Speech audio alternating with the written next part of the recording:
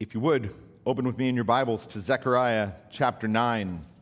We have been away from Zechariah for a couple of weeks, and that's actually appropriate. There's been a little bit of a time break, but let's kind of remind ourselves of where we've been.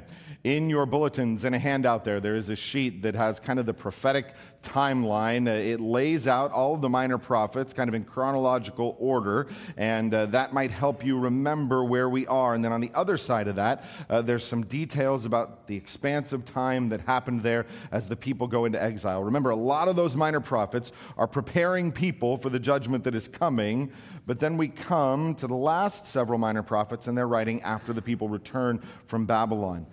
Zechariah is one of those writers. He's a contemporary of Haggai. He begins his prophetic ministry in the late fall of 520 BC with kind of that opening exhortation. In February of the following year, of 519 BC, he has that series of 8 night visions, and we went through those 8 visions that happen in a single night that unfold God's prophetic plans for his people and for the world. We see that symbolic crowning of Joshua, the high priest, who points the way forward to one who will be both a king and a priest on his throne. And then earlier in December, we went through chapters 8 and 9 that talked about giving acceptable gifts, which of course is appropriate for Christmas time, but more so, it was the idea of God considering what is acceptable worship.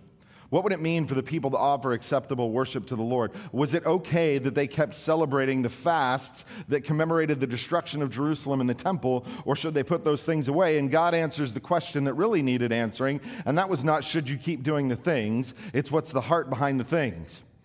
Because God is not ultimately concerned with religious actions. Yes, there are obedient things built into the life of the corporate people of Israel, but those mean nothing without a genuine heart of worship, and God is always, first and foremost, concerned with the heart.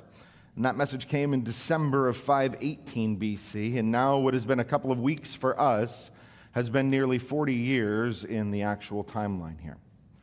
The last 4 chapters of Zechariah are composed of 2 oracles, 2 words that the Lord gives Zechariah, and it is very likely that there's been a long break in the timeline here. These are written near the end of the prophet's life. They are written sometime around 480 BC, almost 40 years after the last message. And they deal almost exclusively with God's prophetic plans for his people. And today in particular, as we open chapter 9, we're going to look at the first part of that first oracle, and it's preparing the people to see the work of 2 kings, and they are 2 kings that represent 2 very, very different kingdoms. So let me start reading in chapter 9, verse 1, to set the stage for where we're going. Zechariah chapter 9, beginning in verse 1, this is what God's word says. The oracle of the word of the Lord is against the land of Hadrach, and Damascus is its resting place. For the Lord has an eye on mankind and all the tribes of Israel, and on Hamath also, which borders it. Tyre and Sidon, though they are very wise, Tyre has built herself a rampart and heaped up silver like dust and fine gold like the mud of the streets. But behold, the Lord will strip her of her possessions and strike her power down on the sea, and she shall be devoured by fire. Let's pray. Lord, as we step into a new year, it is a comfort and a blessing to know that it is not new to you, that you have your hand on all of human history, that nothing happens by accident, nothing happens that is a surprise to you, that nothing happens that is outside of your perfect sovereign control, that you will and work even in the events of individual lives and in the lives of nations to accomplish your will. Lord, in that perfect power, you continue to rule and reign over your creation. And so, Lord, we ask that you would open our eyes today so that we might behold wonderful things from your word. Lord, when we come to passages that we're not familiar with, prophetic passages, words that are difficult to understand, words that we might not be as familiar with, maybe it's easier to see our need for you. But Lord, remind us that we always need you. That we never understand Scripture because we are smart enough, because we've read enough, because we've been trained enough. Lord, that understanding what you have written is an act of the Spirit. And so, Lord, we ask that you would open our eyes. And then don't leave us at understanding, but, Lord, through the power of your Spirit, help us to walk in a manner worthy of our calling. Help us to live lives of faithful obedience for your glory. We pray these things in Christ's name. Amen. So we come into a new year, and we don't know what is going to happen, but we do know that at some point in this year, it's likely that we'll face difficulty of some kind. Many of us are walking through it right now. Many of us have walked through it in this past year, and all of us know that difficulty is coming, and that's not to be pessimistic. It's just a part of living in a fallen, sinful world. And the question is, how do you move through difficult times? How do you move through difficult times, even tragic times, when not only can you not see the way out, but that any scenario that you can imagine really only leads to more pain? And the answer is we all have hope in something. We all cling to some kind of hope. That is how we get from one day to the next. There's hope in something. And if the difficulty is with a diagnosis, then maybe our hope is on a better diagnosis. If our difficulty is with our job, maybe our hope is in a promotion or a raise or a better job. If our difficulty is with a person, then maybe our hope is placed in the idea that that person will somehow come to find a change. And of course, those things might happen, but the problem is they might not. Those kind of hopes are always temporary because those kind of hopes are hung on temporary things that involve the will and the actions of other fallen humans. And we know as God's people that there is a better hope available.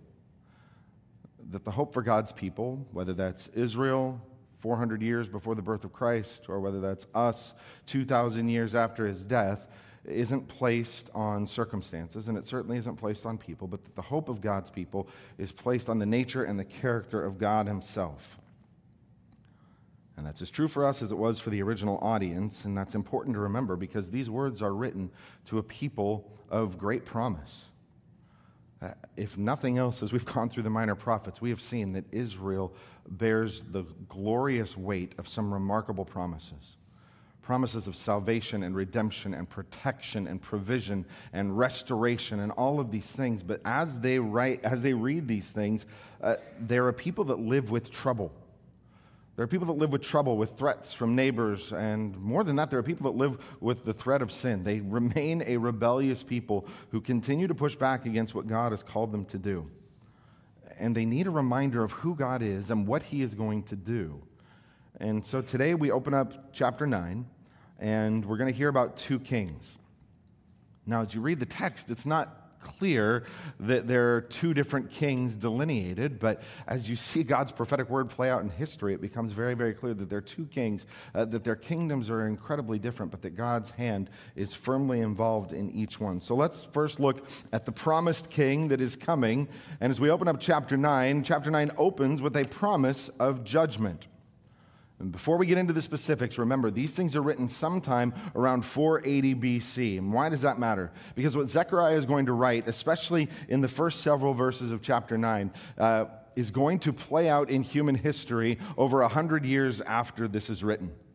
As we read these things, they're written as a preview for what God is going to do. And you and I have the blessing of looking back at the historical record and seeing God perform absolutely faithfully. So, by the time that we read this, the threat is no longer from the people of Samaria and the surrounding people that are pushing back against a temple being built or against Jerusalem's walls being rebuilt. That is decades in the past. By the time Zechariah receives this oracle, the temple has been rebuilt, the walls of Jerusalem are rebuilt, and it's not local enemies that are the problem. Now it is, again, international powers. Now it's threats from Damascus. Now it's threats from the cities where the Philistines have always lived, Gaza, Ashkelon, Ashdod, those places that are now, again, threatening to push God's people out of their land. And it's those threats that God's going to speak to.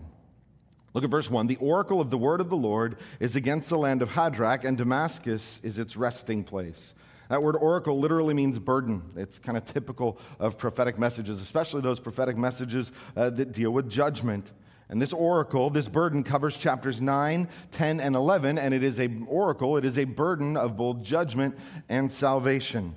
And the places that it talks about, Hadrach's a little bit hard to identify. It's likely a city that gave its name to a surrounding area. Damascus, much more well-known. Damascus is a capital city of the Syrian Empire, and you can see it on the map behind me as that goes up.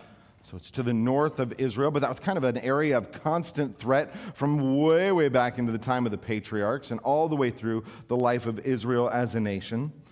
And so God says this oracle, this burden is first going to rest on Damascus. And he says, "For the Lord has an eye on mankind and on all the tribes of Israel. Now, if you have an NASB or an NIV, that reads a little bit differently in your translation. It says, the eyes of all mankind and all Israel are on the Lord. Both of those things are grammatically possible. I actually think the NIV and the NASB capture it a little bit better.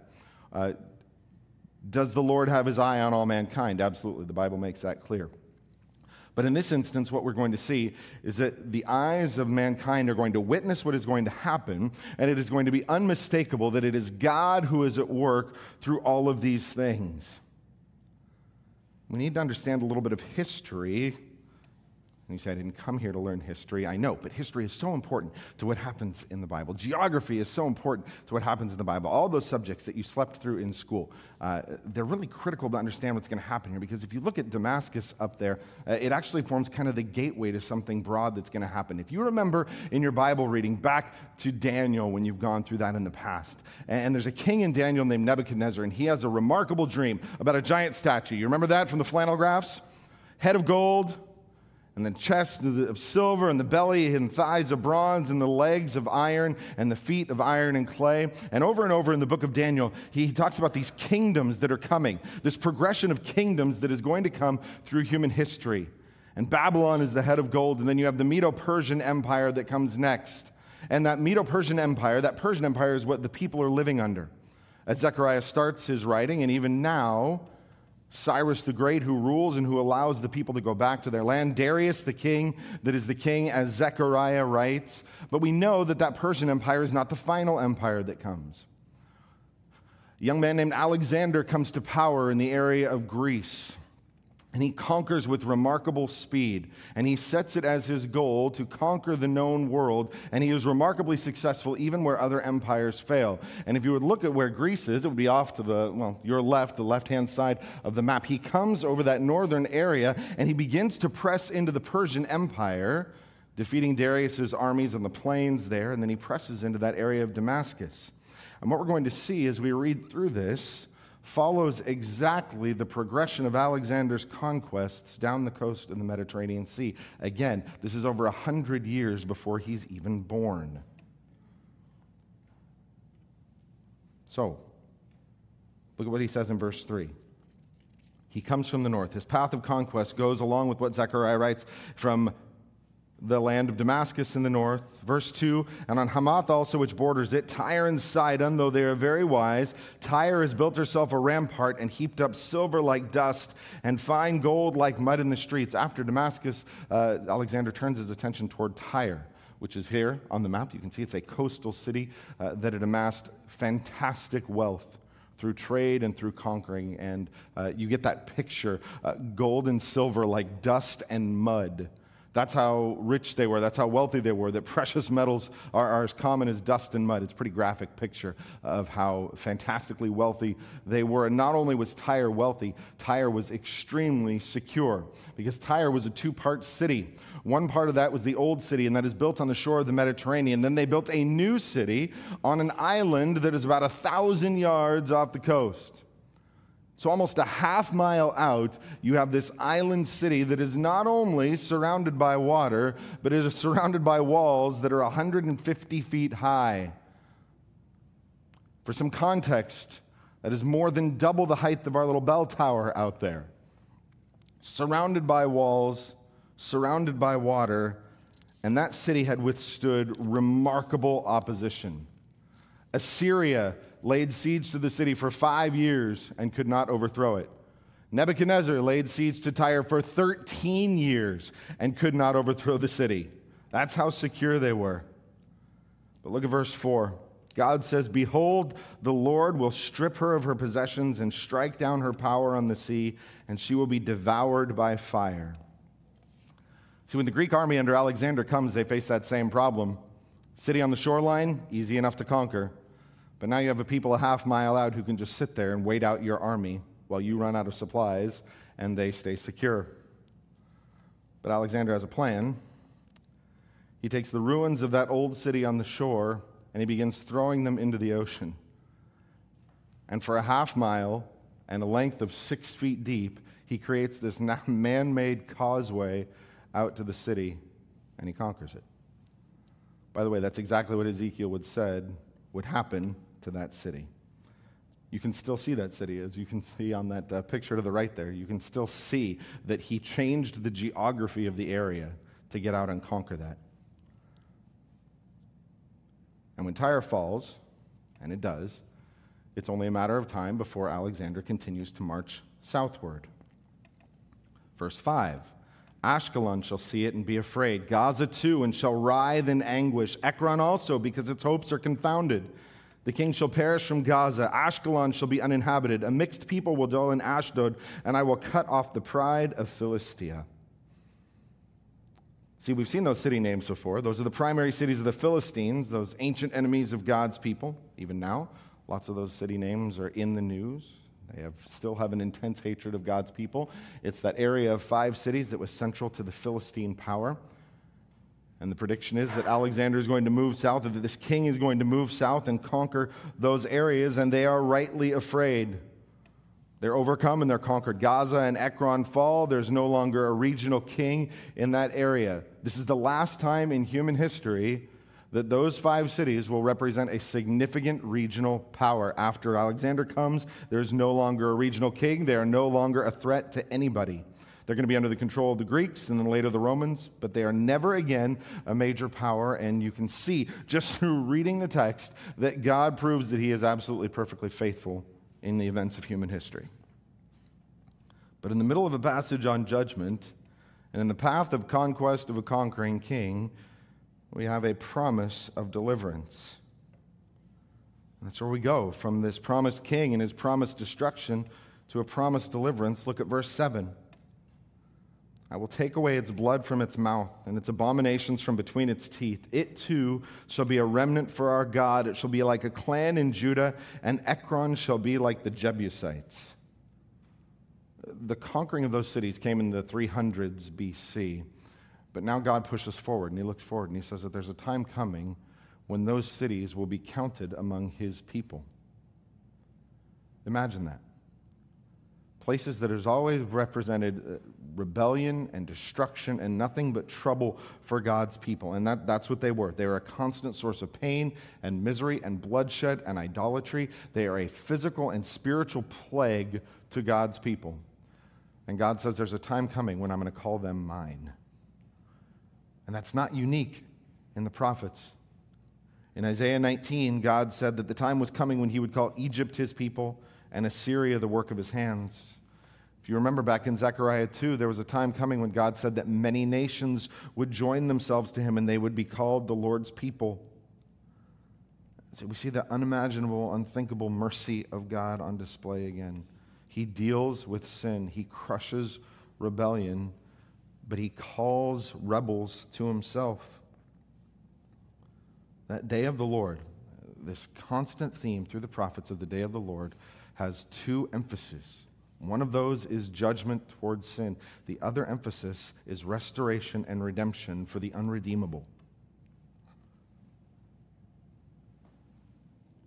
And as he closes with this picture, he says that in that day, those cities are going to be like the clans of Judah, and Ekron will be like the Jebusites. Well, who are the Jebusites? Again, people we're not real familiar with. The Jebusites were the people that inhabited the hill country in and around Jerusalem. Jerusalem was a Jebusite city until David came and took it. And when he took it, those that weren't conquered or killed in the fighting are kind of absorbed into the people. That Temple Mount, Zion, where the temple is built, is purchased from a Jebusite. And you see this enfolding into the people of God, a people who were once far away, rebels. And that picture from the time of David is now used to point forward to a time of a greater David, when he will rule on his throne from his city. And look at verse 8. Then I will encamp at my house as a guard, so that none shall march to and fro. No oppressor shall again march over them, for now I see with my own eyes. That's a fascinating phrase we need to unpack a little. It's easy enough to understand. God says, I'm going to encamp at my city as a guard, that God is going to protect his place and that God is going to protect his people. And if you look back in history, again, we see the preview that that is exactly what happened. Because if you follow that line south from Damascus to Tyre and Sidon down through those Philistine cities, the road then turns up and west and moves toward Jerusalem. Jerusalem should have been absolutely in the path of destruction, but what happened to it? Well, there's a Jewish historian by the name of Josephus who writes during the Roman Empire after the death of Christ. So this is several hundred years later. But Josephus tells an account of what happened to Jerusalem during the conquering of Alexander. He says that while Alexander was sieging Tyre, that he sent word to Jerusalem and the high priest and said, "Send me men and send me supplies while I am sieging Tyre." And the high priest in Jerusalem said, "Thank you, but no, we can't do that," because they had said that they would be in submission to the king of the Persian Empire, and they weren't going to break their vow. Alexander takes that as you think a king would take that, and he is furious, and he says that as soon as he's done with Tyre, he is going to march on and conquer Jerusalem. He wraps up the siege of Tyre in about 7 months. Again, 5 years for Assyria, couldn't conquer it. 13 years for Nebuchadnezzar, couldn't conquer it. Less than a year, Alexander is through the city walls. And he turns his attention toward Jerusalem, and when the high priest hears of it, he calls the people to sacrifice and to pray in light of the great danger that's coming. And Josephus says that the high priest had a dream where God told him not to be afraid, but to go out and meet Alexander with all the people. And he said that the people should be dressed in white, and that the priests, particularly the high priest, should be dressed in that brilliant blue garment that the law commanded him to be dressed in. And as Josephus tells the story, Alexander approaches the city with his army, and he sees the people dressed in white, and when he sees the high priest, he goes and he bows down in front of him. And when his commanders ask why, Alexander says, "I didn't bow myself before the high priest. I bowed myself before the God of that high priest, because back in Greece I had a dream, and the God told me that someone dressed like that would be a part of my conquering, and that the God of that high priest is the one who would give me the Persian Empire." Now, Josephus is not exactly known for his historical pinpoint accuracy. He writes considerably later than those events happen. Whether those are historically true or not, what is unmistakable is that Jerusalem is never touched by Alexander. He's never sieges it. The walls are never breached, the temple is untouched, and he acts very favorably toward the Jewish people. So what's the explanation? Certainly wasn't their army. Certainly wasn't their general. It was because the Lord said that he would show favor to them, that he would guard his house and his people.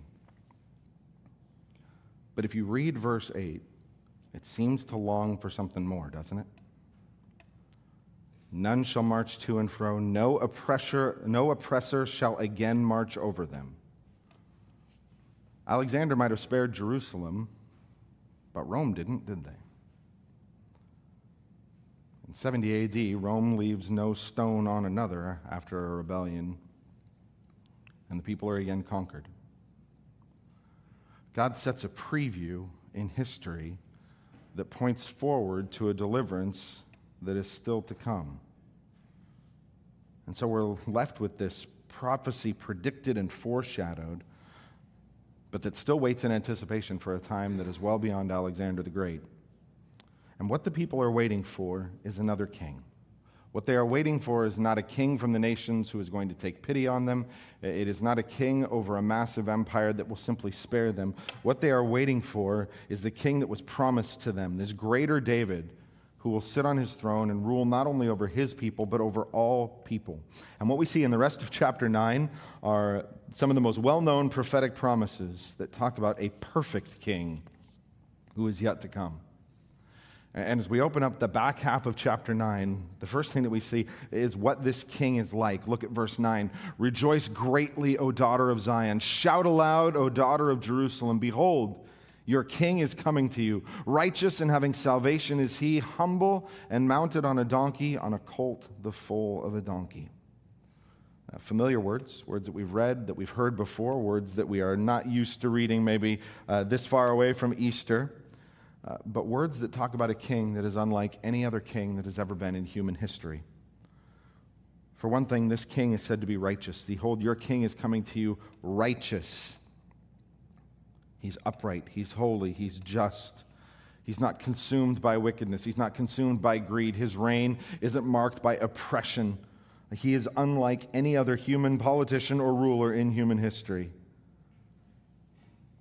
Now, Israel's kings were supposed to be righteous, but they all failed. This king is not going to fail. In Isaiah chapter 9, verse 7, God said that of the increase of his government and of peace there will be no end. On the throne of his father David and over his kingdom, to establish it and to uphold it with justice and with righteousness from this time forth and forevermore. The zeal of the Lord of hosts will do this. Isaiah promises a king, a righteous king who is coming. 300 years after Isaiah writes, Zechariah says that king is still coming. And not only is he coming as a righteous king, he says he's coming as a saving king. Righteous and having salvation is he. Israel has been in a state of conflict and uncertainty almost from the very beginning.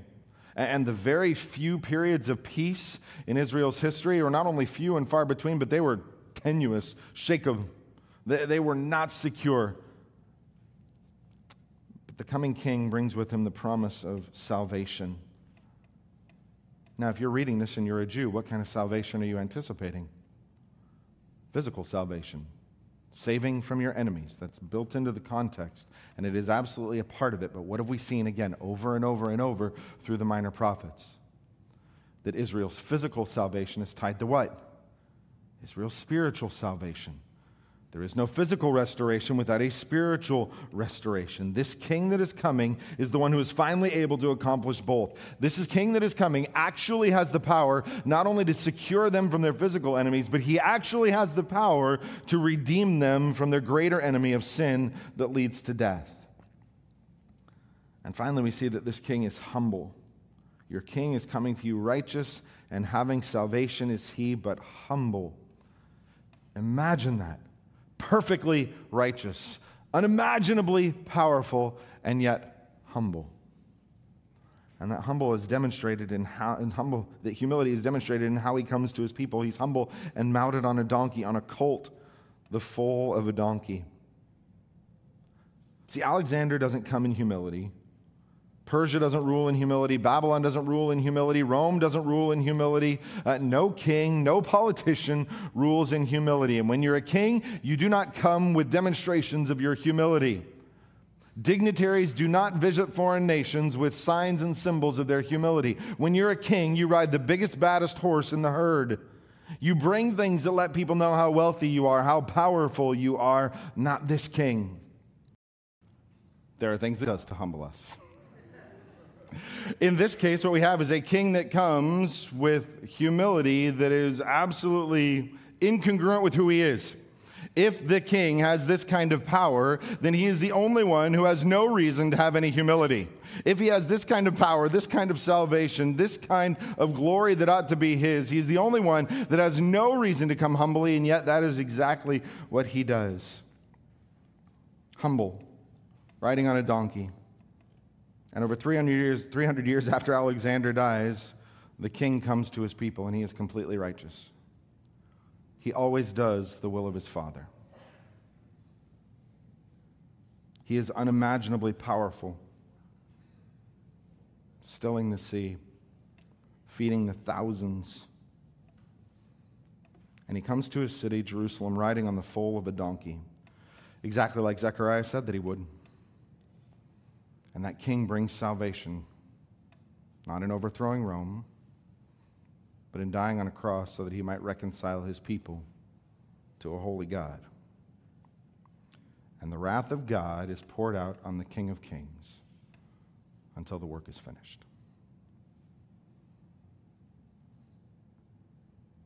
The life and the ministry of Jesus Christ are anticipated centuries beforehand in the writings of Zechariah the prophet. And the perfect faithfulness of God is on display. And the chapter closes with promises of what this coming king, what this perfect king will do. When he comes, this king brings peace. Look at verse 10. I will cut off the chariot from Ephraim and the war horse from Jerusalem, and the battle bow will be cut off. He will speak peace to the nations. He will rule from sea to sea and from the river to the ends of the earth.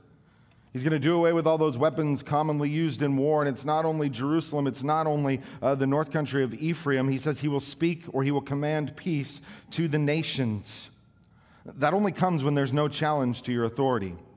See, one of the results of judgment that comes during this time, during this day of the Lord, is that there is no question about who the ultimate authority is. The nations are going to recognize that there is only one king whose authority is from sea to sea to the ends of the earth. But then he does speak specifically to his covenant people. He says, "As for you also, because of the blood of my covenant with you, I will set your prisoners free. They're going to be set free from the waterless pit." And so he says, "Return to your stronghold, O prisoners of hope. Today I declare that I will restore to you double." Once again, this is rooted in the particular time of the prophet and then stretches forward. He says, return home. Remember, there are people that are still living in the place of exile in Babylon, and they're called home, and they're called prisoners of hope. Interestingly, it's the prisoners of the hope. It's a specific hope. It's the only time when hope is given the definite article here. It's a particular hope associated with the restoration to the land. Now, there's going to be other exiles who live under hope.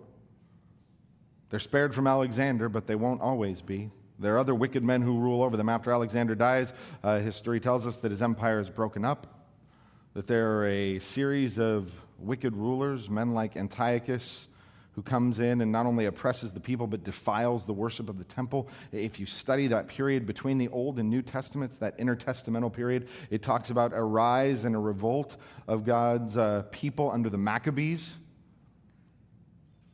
Verse 13 says, "For I have bent Judah as my bow, I have made Ephraim its arrow. I will stir up your sons, O Zion, against your sons, O Greece, and wield you like a warrior's sword." There's a time coming when God stirs up his people against the sons of Greece, and again, history plays that out. But once again, that only looks forward to something greater that is coming, because that rebellion ultimately falls and fails under the power of Rome. And what you find that is so fascinating is that Daniel writes in the same way that Zechariah does. He points to these things that will happen in human history as stepping stones toward a final fulfillment. This one who is coming that sets up an abomination of desolation, who points forward to an ultimate antichrist who does the same. This rebellion up against these people who oppress them, pointing forward to an ultimate salvation that the Lord will provide.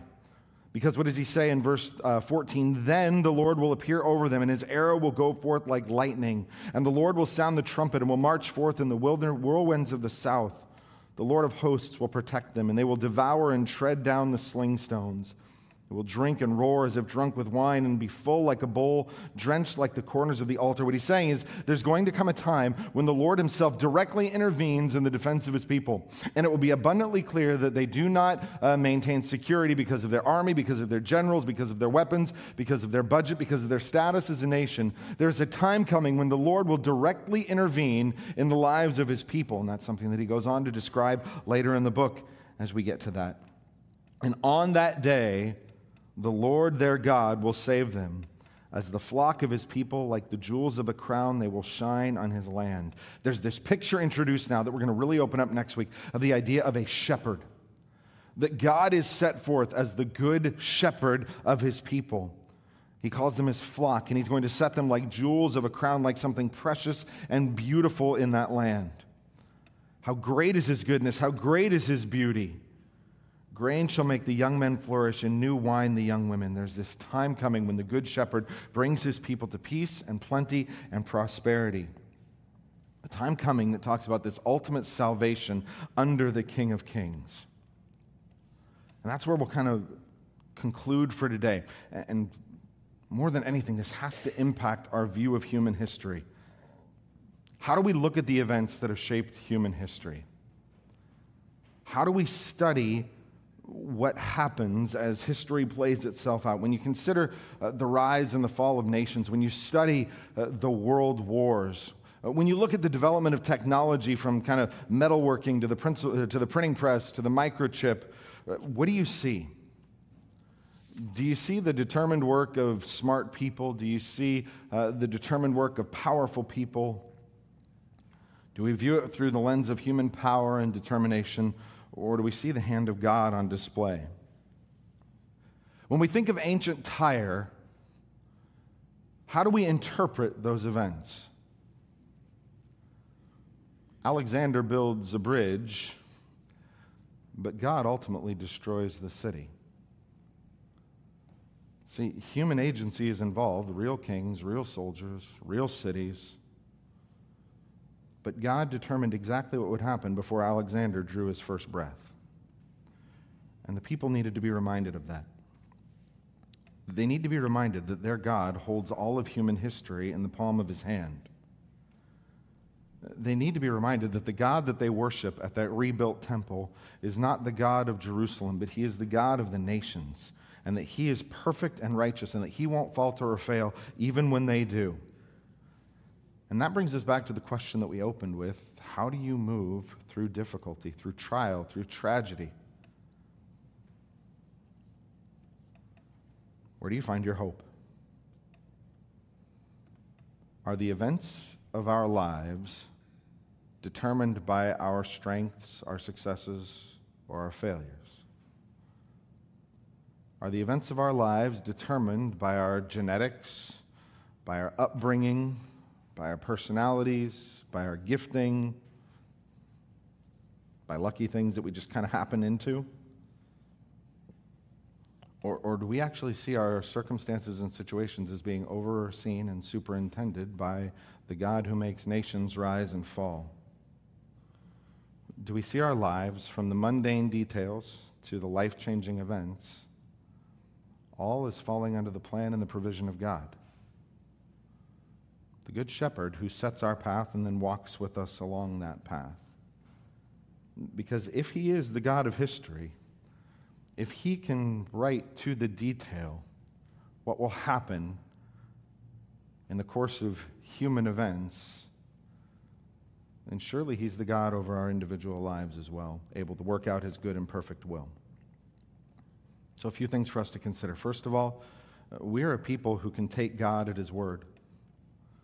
One of the wonderful things about passages like Zechariah 9 is it reminds us that God knows. That there are no accidents, that there are no oversights, but that God knows and understands and sees and plans for what will happen in his creation. And we don't have to wonder what God is like. We know that his plans are good. Unbelievable sometimes. Don't some of the promises of God seem almost unbelievable? That he works all things for good? That he'll finish the good work that he started? Sometimes doesn't it seem really almost impossible that he is going to come back again? Or at the very least, doesn't it seem a long way away?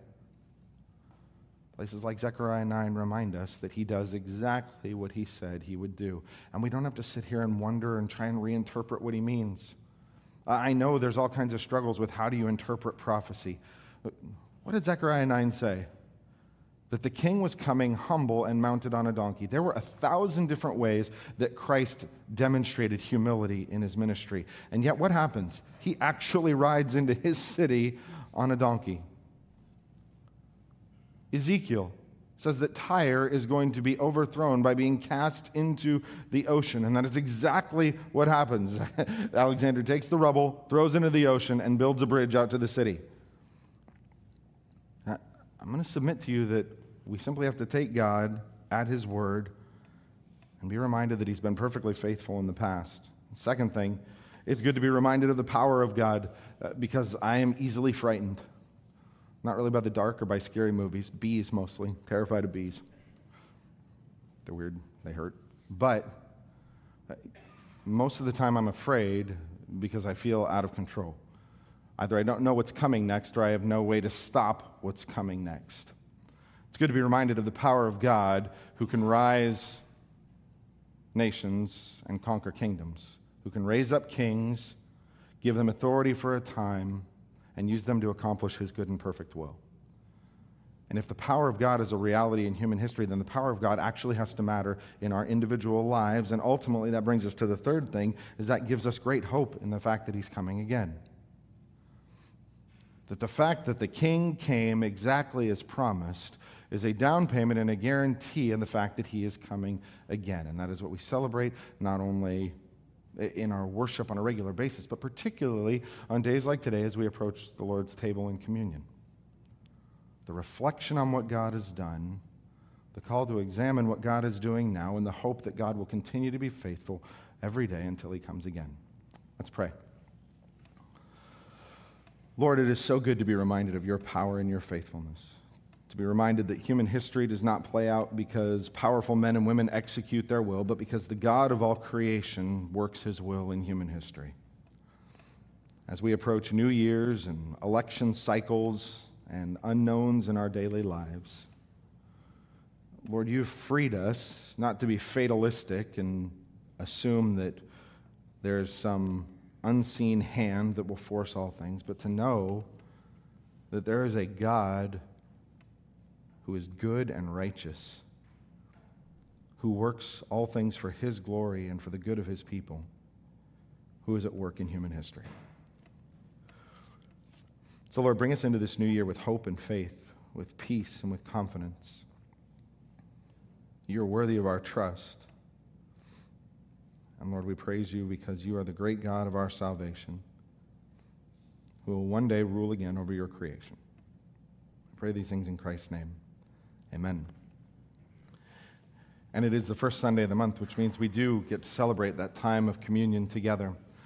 And after a very busy season, it's probably good to take a couple of minutes to reflect. The ushers will come around and they will hand out those communion elements if you weren't able to grab them before service. We're going to give you just a couple of minutes to quiet your heart before the Lord, to reflect, to thank God for what he has done in your life, to thank God for what he is doing in your life, to thank God for his sovereign, perfect hand that holds us and that guides our circumstances and our situations. It's a great time to confess sins that we struggle with, those failures where we don't meet the standards of that high and holy God. It's a good time to rejoice in the forgiveness that's offered through Jesus Christ and his sacrifice on the cross. We'll come back together in a moment and we'll take the bread.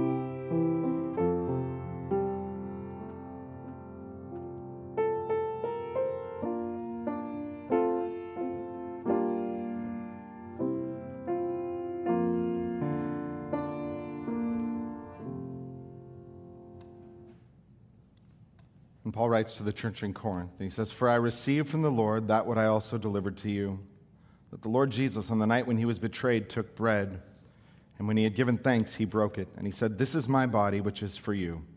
Do this in remembrance of me.'" Let's take the bread together. Let's pray. Lord, at the right time, you sent the Son into the world to live the life that we were called to but did not, perfectly obedient to the will of the Father.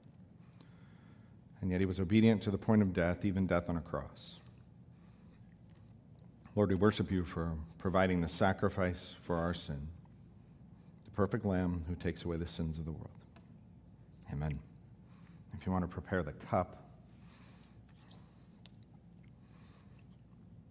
Paul goes on to say, in the same way also he took the cup after supper, saying, "This cup is the new covenant in my blood. Do this as often as you drink it in remembrance of me.